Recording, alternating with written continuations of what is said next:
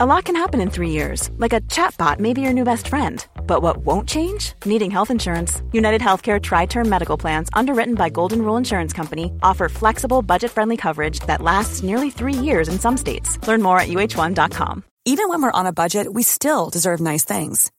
Quince is a place to scoop up stunning high-end goods for 50 to 80% less than similar brands.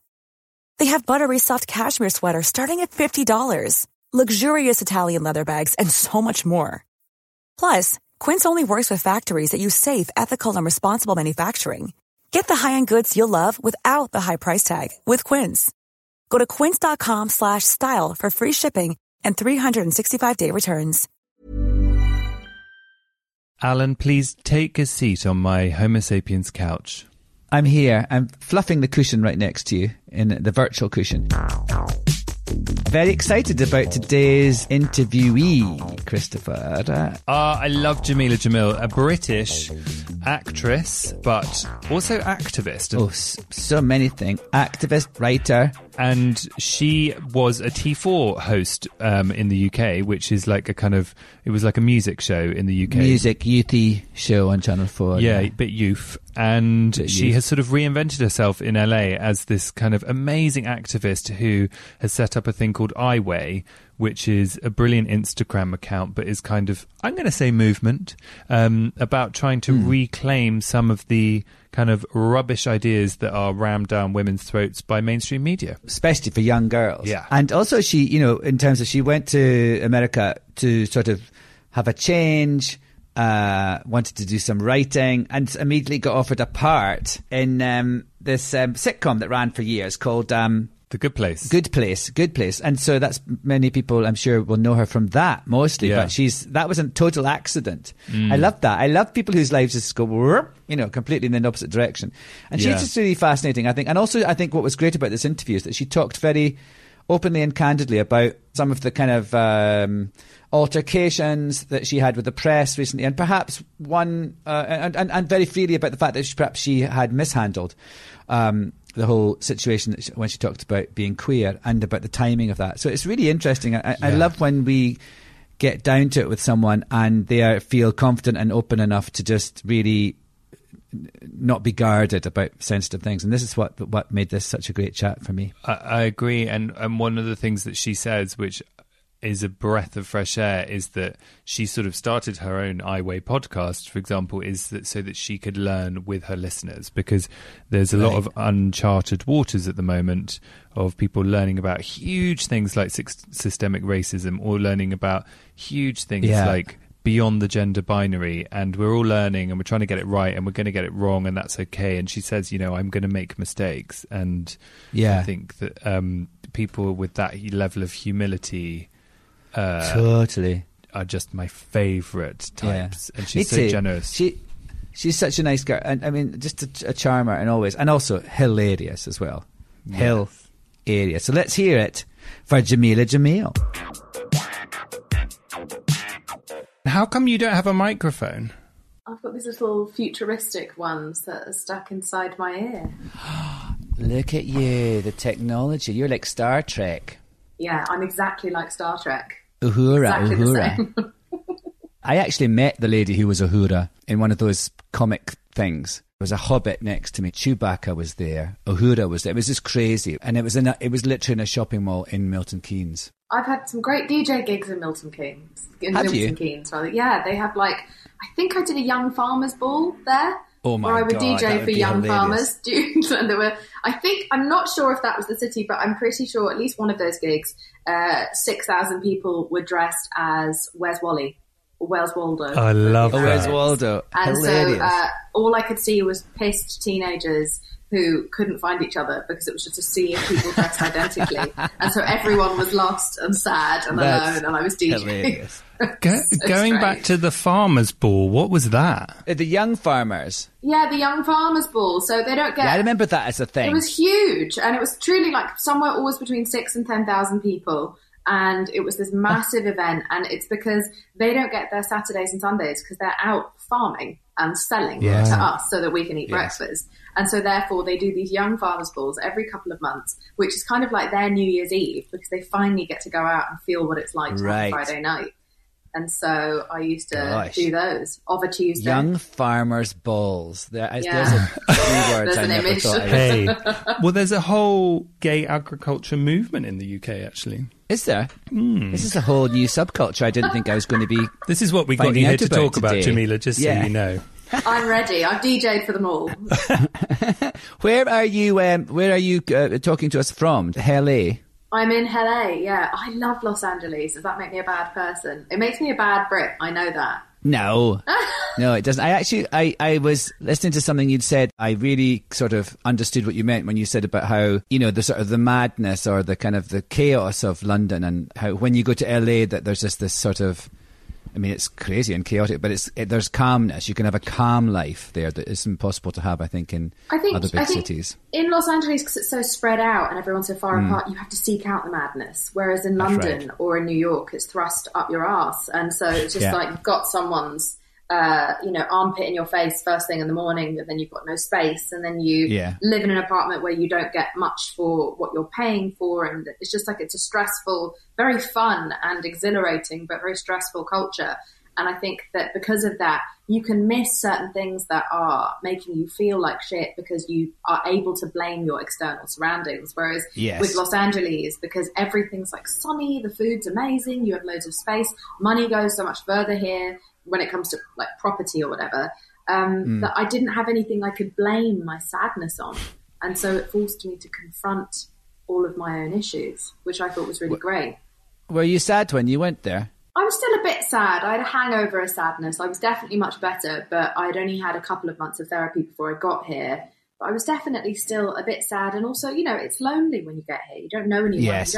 It's not pedestrian. You don't walk around and see people bump into friends. You have to really make a definitive plan. So if you don't know anyone. Yes. Why were you sad when you said you had a hangover of sadness? What was the sadness from? I've suffered with mental health issues my whole life. And I think I kind of hit the epicenter of it all when I was about 26 and had a nervous breakdown and didn't still go to therapy for another 2 years, just sort of tried to figure my life out myself practically, because I had that sort of classic stupid British shame around getting therapy or going on medication, etc. I had all of the stigmas. And so I was like, no, I'm going to do this practically. And that was hugely effective. And I made loads of massive changes in my life.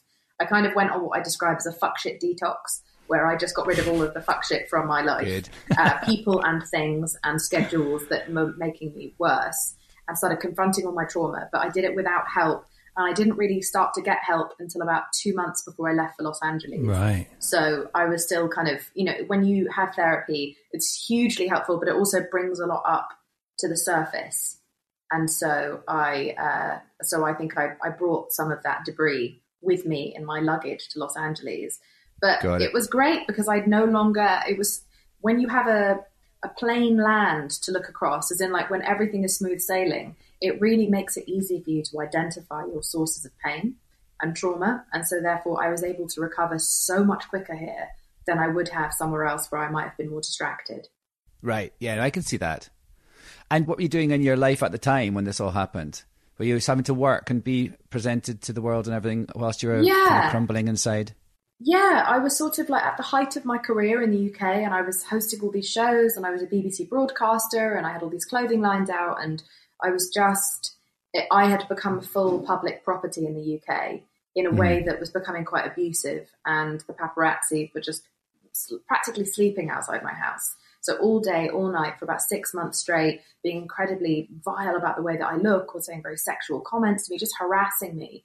And so I think if you're already going through your own mental health issues, fame is probably one of the worst. It's just throwing fuel on the fire. And then the paparazzi are just like the harassment that comes with it just means that you can't go out, you can't see friends, you can't go for the walk, you can't go out and exercise, you just end up staying in your house. So I kind of became just quite agoraphobic, suicidal, depressed.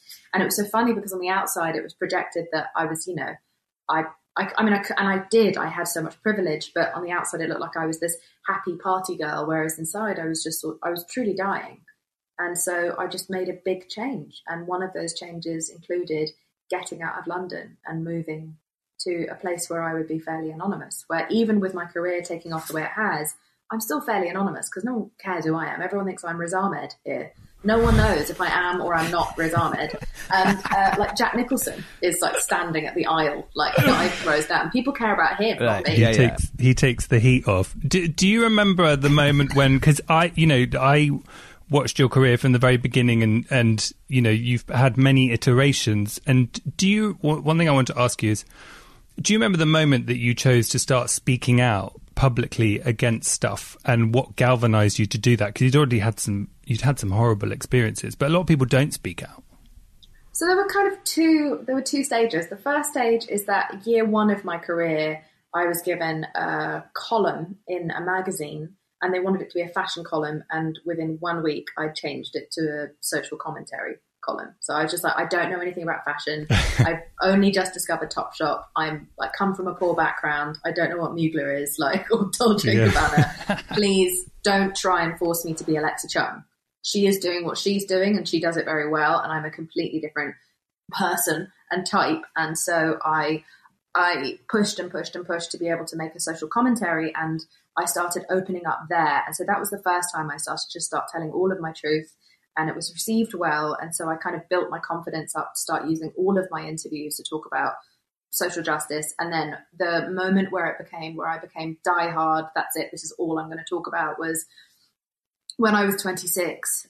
In that breakdown year, I'd had pneumonia for a really long time. So they'd given me loads of steroids. I gained huge amount of weight, but I was also a radio DJ at the time. So it didn't make sense to me as to why I would be harassed this much for gaining weight when you can't see me at my job. Is patriarchy around our society is so obsessed with female thinness and smallness that they just need to know I'm thin over the airwaves. You just need to sit safely in the knowledge that a thin person is telling you about music. You weren't sounding thin. That was the problem, was it? Yeah. I remember saying at the time, I was like, unless I am fat to the point where I can't open my mouth anymore, this does not impact my career. And so that just pissed me off. Maybe I just eat, like me eating, I get told off for eating. Yeah, Alan's experienced a lot of shaming for eating on this podcast, as have I. So maybe that was what it was. I'm really intrigued about you talking about this, the nervous breakdown, because my sort of understanding, my narrative of you was that you had you found a lump in your breast, and when you were waiting for that, you decided, I'm going to move to California, and that was what did it.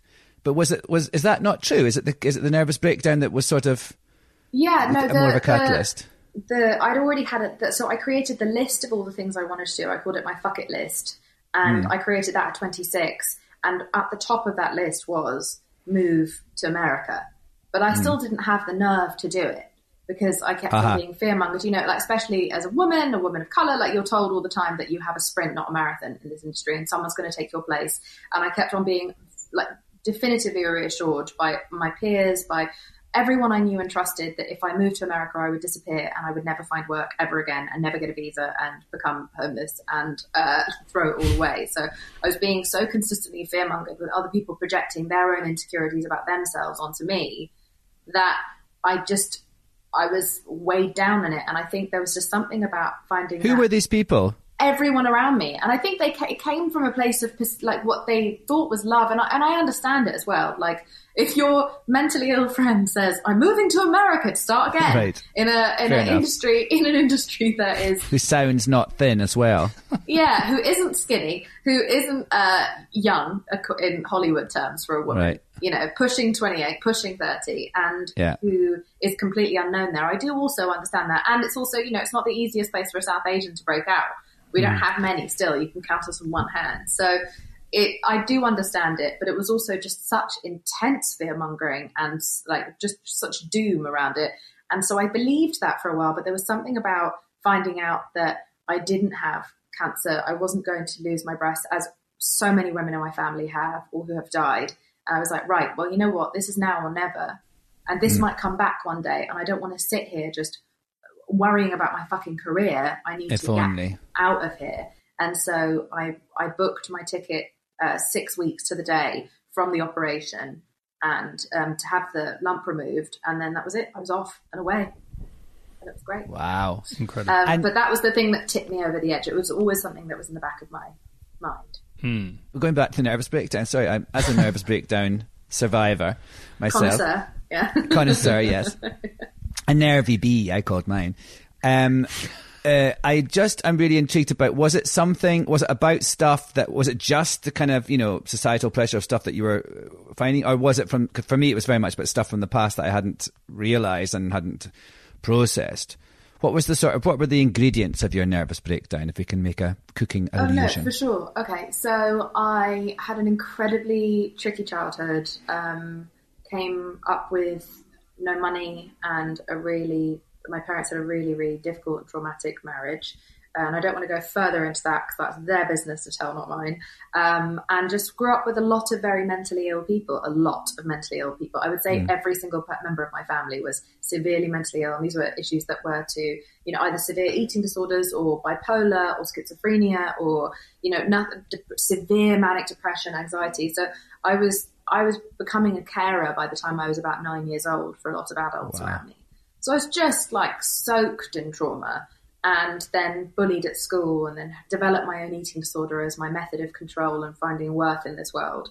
Because it was the years of heroin chic. So I was just, it was just every type of abuse that I had experienced. So whether that was physical or emotional or sexual, it had all happened to me. And I think that you are able to bottle it up only for so long as a human being. And it is traditionally around in your approach to your 30s that you start to come undone. Like it's only so far you can push it down. And I think I was probably pushing it down with food in my 26th year, where I was just trying to keep everything down so I could maintain this like happy, funny persona that I had on television. And I imploded, as was going to happen. It's a bit like water, isn't it? It always finds its way out somehow. Yeah. And so I just sort of burst with trauma and, I wasn't sleeping properly, and I massively, massively attribute my ridiculous decision to try and take my own life to the fact that I was so sleep deprived that I wasn't thinking straight. And that's why I'm so open about it now, just to explain to people that there is a life beyond that terrible day or that terrible moment where you make this decision that you can't take back. And so I beg people just to hang on, because things can get better, and they did get better for me. And that's why I choose to be so vocal about it. Cool fact, a crocodile can't stick out its tongue. Also, you can get health insurance for a month or just under a year in some states. United Healthcare short-term insurance plans, underwritten by Golden Rule Insurance Company, offer flexible, budget-friendly coverage for you. Learn more at UH1.com.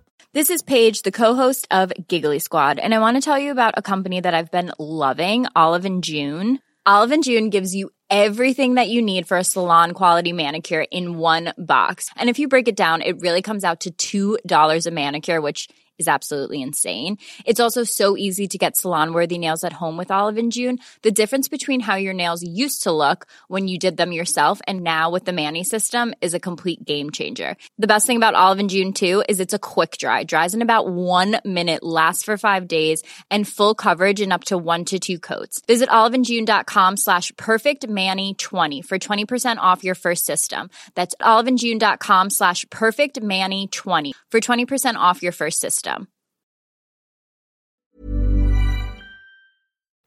But I was just miserable. I was having nightmares. I was sleep deprived, and I was famous and unable to express myself. I was being so scrutinized, so punished for just existing as a woman in media, because the media really is just so cruel to women in a way, in England in particular, in a way that is just like, it's remarkable. It's not even just insidious. It's insidious and blatant at the same time.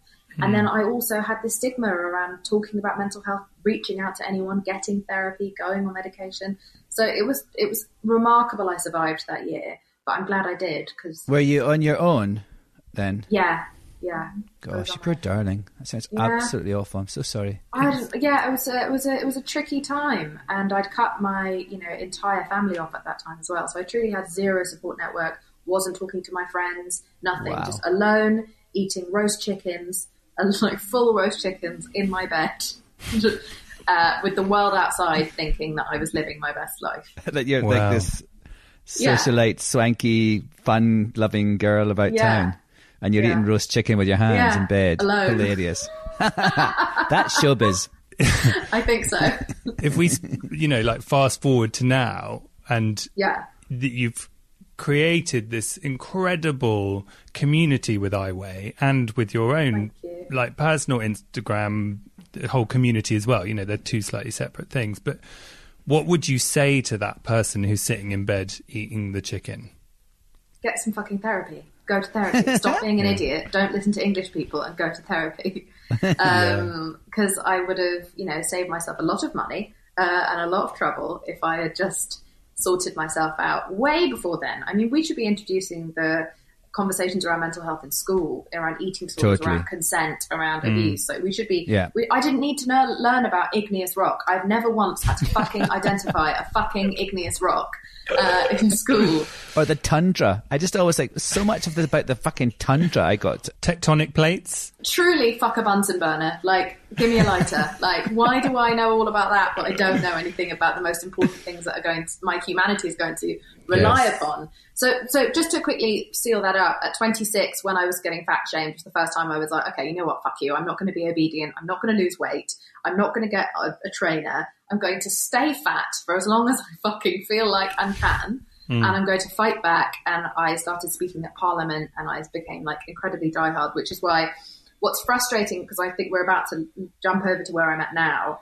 It's so funny to me that people think that I've only been talking about this since 2 years into my part as Tahani in The Good Place. They think I discovered activism 2 years ago, whereas I've been an activist since I was 19.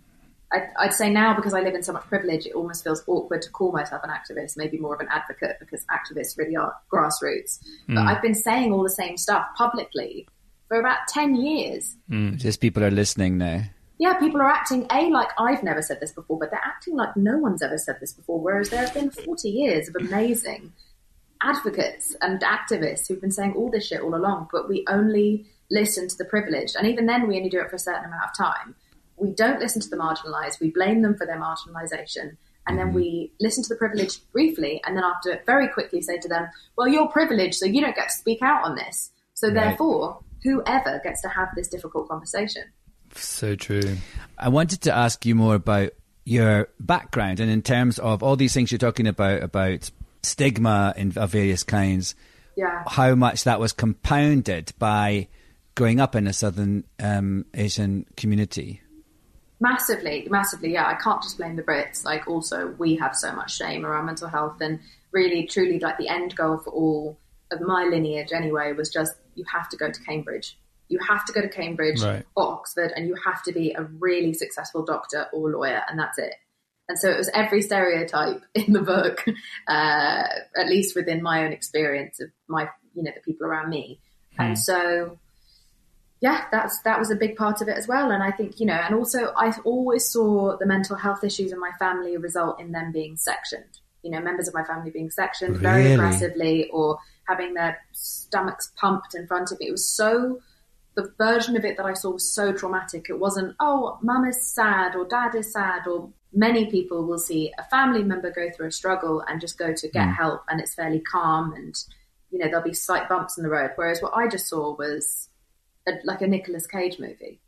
It just all felt like the inside. Good reference.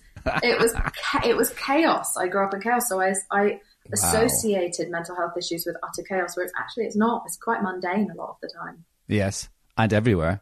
And what about the queer thing? Because I saw recently you said that you defined as queer, and that must be difficult within that community too. Mm-hmm. Yeah, that's why I didn't say anything for so long, and I was going to never say anything, and then I chose truly the most inappropriate moment possible to do it. But I am a human. Why? Because of the show that... Yeah, but it was... I got cast on a show that centres the ballroom community, which is predominantly LGBTQ people of colour, especially Black and Latinx people. And so I was brought on to judge because I think the entire cast of Pose was busy. Genuinely, that's literally what happened. The entire cast of... And I think Billy Porter was supposed to take my role originally. And they needed someone who had a big enough platform to guarantee viewers, advertising and press, etc. And so I think that was their decision to include two cis women, which is myself and the rapper Megan Thee Stallion, because we were allies and advocates, and we wanted to make sure our communities paid homage and experienced this incredible community that pop culture steals so much from, but never discusses. You know, so no one knows about the ballroom community or voguing, or the fact that everything we see in fashion, art, music, vernacular, all of it, dance, comes originally from ballroom, but they never get the money or recognition. The big pop stars who steal from them but don't credit them do. Mm-hmm. So we had the best of intentions. Yeah, but we had the best of intentions signing on. But I understand that people were upset. Sorry, it's my dog barking. That's all right. The dog is upset still that I got the role on Legendary. He's holding a petition. But did you feel you had to? It was as a reaction to people being upset that you felt you had to be more vocal about how you defined yourself sexually. Yeah, I think people were just like, why would you even care? Like, you're just you don't care about this community at all. You're just doing this for fame, etc. And I was like, I wanted to explain that the reason I'm doing this is because my love for ballroom and for representation and for just honouring this community comes from the fact that I've been a silent member of this community, a secret member of this community my whole life, and I've looked to them and looked towards them and been inspired by them and wanted to join them in a more open way outside of just my private circle, but felt too afraid to because of my background, because of being South Asian. Well, it's funny because it's something that we hear a lot, and like Alan and I have spoken about a lot because, you know, Alan identifies as bisexual, for example, and I've heard people say over time that people who identify as bisexual or pansexual or many things sometimes have said to me that they chose the easier path because if they fancy men and women and it's the straight version is to fancy women, then they'll just do that because then they don't have to address other difficult things within their life. Was there any element of that for you? No, I was just telling the truth. I just shouldn't have done it then because it looked like I was trying to deflect, whereas I wasn't. I was just trying to explain. Mm-hmm. I wasn't trying to make the conversation now about my sexuality. I was just explaining that, I'm not this like straight person trying to steal from this girl. I actually have a deep, long, lifelong love and desire to make sure that we are represented, and this is where that love comes from. And this is something that I'm going through personally. Right. But I guess the people who gave you the job didn't know that initially, did they? They didn't come to you with that knowledge. No, they didn't. No, they came to me as so maybe the just purely criticism is based on their mercenary nature of what they came. I mean, they didn't. I mean, Megan Thee Stallion, I don't believe is. I believe she's straight. I don't think that was something that was. I don't think it was reliant upon that because the ballroom community has always had a history of including cis or straight or non-ballroom people. You know, so Naomi Campbell coming to like judge a ball, etc. So that because there is a history of, in particular, celebrities coming and like sponsoring a ball or judging a ball, I think they didn't think that it would be this much of an issue. It wasn't reliant upon my sexuality. It was reliant on whether or not I could bring numbers to the table. And also, they came to me after 2 years of making this show. So I reckon they must have gone to other people first who said no, because maybe they weren't willing to take a chance on this fucking incredible show and community. So I'm thrilled we made it, and it was a huge success, which is really exciting. And we're coming back for a second season, and the contestants are so happy. And I think it might be genuinely one of the best dance competitions on the television. So it worked out in the end. It was a bit messy at first. And how did it affect you? Like we're talking about your mental health, and how did it affect you having all that sort of having to talk openly about something and then being kind of facing a barrage of, well, I don't know if it was criticism, but what would it be? There's people saying that I'm in a straight relationship currently, so therefore I'm lying, which is that's fundamental that's just ignorant ignorance. And dopey. Yeah. Yeah, that was the biggest problem. I don't mean that. I mean just like, like you've just basically come out, and you've come out in an arena where you're being either criticised or suspected Gaslit. or something. I just not for the whatever, or maybe even of the timing of it. I just wonder what that was like for you. I mean, it's a big sort of that moment when people sort of are who have perhaps come from backgrounds where they haven't been able to be open about their sexuality completely, when they do it, it's like supposed to be a celebratory moment. And it obviously wasn't really for you, was it? No, I mean, definitely wasn't. I wasn't planning on it being celebratory. Like, I didn't really plan on talking about it publicly, also because of the fact that I was worried that people would think, regardless, that I'm doing it to be trendy. That's why I hadn't come out until then, was because I didn't want, I was afraid of, like, my community's reaction. I was also worried about whether or not community as in the South Asian community. I was worried about how that would be received. I had internalized shame around that, but also by the time I'd let go of that shame, I was also becoming a very public figure, and I didn't want to look like I was trying to wear that as a hat to look, extra woke, or to get extra woke points, or to, you know what I mean? Like to look, to be trendy, to be considered like trendy, and to be on the, the cover of Out magazine, etc. Like I didn't want to look like I was posing as that. So I just kept my mouth shut, and I just, it burst out of me in February. So I didn't plan on it being celebratory or anything. It just was a snap judgment, a poor snap judgment on Twitter, where I just said exactly how I felt. It was on Twitter. And it was exactly how I felt in the moment. And it was tricky. It was wild to see the way that people spoke about it, because there was a guy who's like one of the big board members of GLAAD, and I believe he's the Labour advisor on LGBTQ issues, maybe Anthony something, who Alan said, Cumming. he tweeted that he was in Hollywood right now, and he can confirm my sexuality is actually just straight. And I was like, oh who my are you talking? God. What? How the fuck? How dare he? I think eventually after he was then very warm, I don't remember what happened, but I think he got into a lot of trouble for that, because that's a wild thing to say. Yeah. And I think he got told off by the board of GLAAD. But imagine working for GLAAD and then gaslighting someone around their sexuality with this false information. It's like, who are you? Are you talking to my vagina in Hollywood? Like, who are you consulting? I love that. I'm in Hollywood, and I can say for a fact, it's just so ridiculous. Like an outside broadcast. I can confirm I'm with her vagina, and we're now live with the vagina. It was insane. So it was tricky. It definitely made me very reserved in filming, because we were filming in the middle of all of this going on. I became like the dog from The Artist on the show, which I'm sure has only smiling further, like just silent and nodding. And I think that's probably further perpetuated the idea that I don't deserve to be there. See, straight. Oh my God. Reserved. I was so reserved on the show, but I think it'll be better next season, and I feel much more comfortable. And I've been treated so well by the members of Ballroom on the show, who I asked if I should leave this season, and they were like, "You're not. I will drag you back by your hair." So they have made me feel properly like part of the family, and I'm just honoured to be a part of it. And I feel nothing but positive vibes now.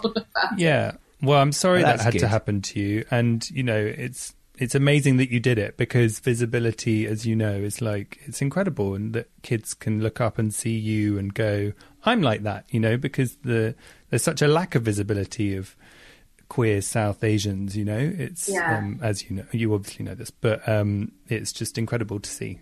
Thank you very much. I appreciate that. And I had an amazing response from young South Asians who are queer, who felt safe to come out to me in my DM. So it was very beautiful, as well as just a bit tricky. And I could have handled the whole situation better. My inability to recognise up until truly maybe this year, or that moment, that I have to be more careful when I speak, has also added to this.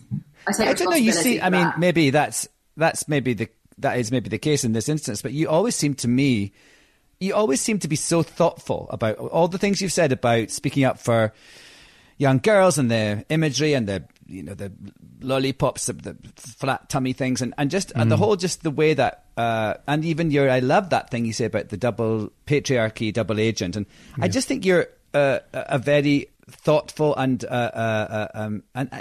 you're measured in what you say, and you understand what value you can have when you say it, and then you also don't just blab it. You make organizations up and follow through. So I don't think, I mean, if you have one little slip, I think don't whip yourself. I know. Well, no, I don't whip myself too much, but I do also recognize that, like, I should have worked out earlier. I am 34. Like, I should have worked out earlier that when I am saying these important things, or things that are around hugely nuanced and historically complicated issues, don't do it where you are confined to 280 fucking characters. What the fuck was I doing?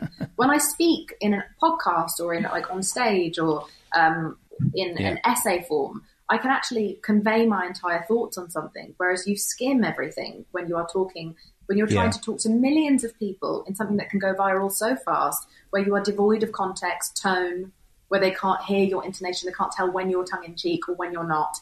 And because you are a woman who speaks out, there is naturally a mistrust of you that dates all the way back to bloody Adam and Eve, where we put the most sinister intention behind an outspoken woman's words and actions. Totally. All of them. If you go back through history, every single woman who stepped outside of her box, evil, manipulative, liar, overly promiscuous, quote unquote, just every stereotype exists. Nasty. So I didn't understand the system and I spoke on Twitter like an arsehole.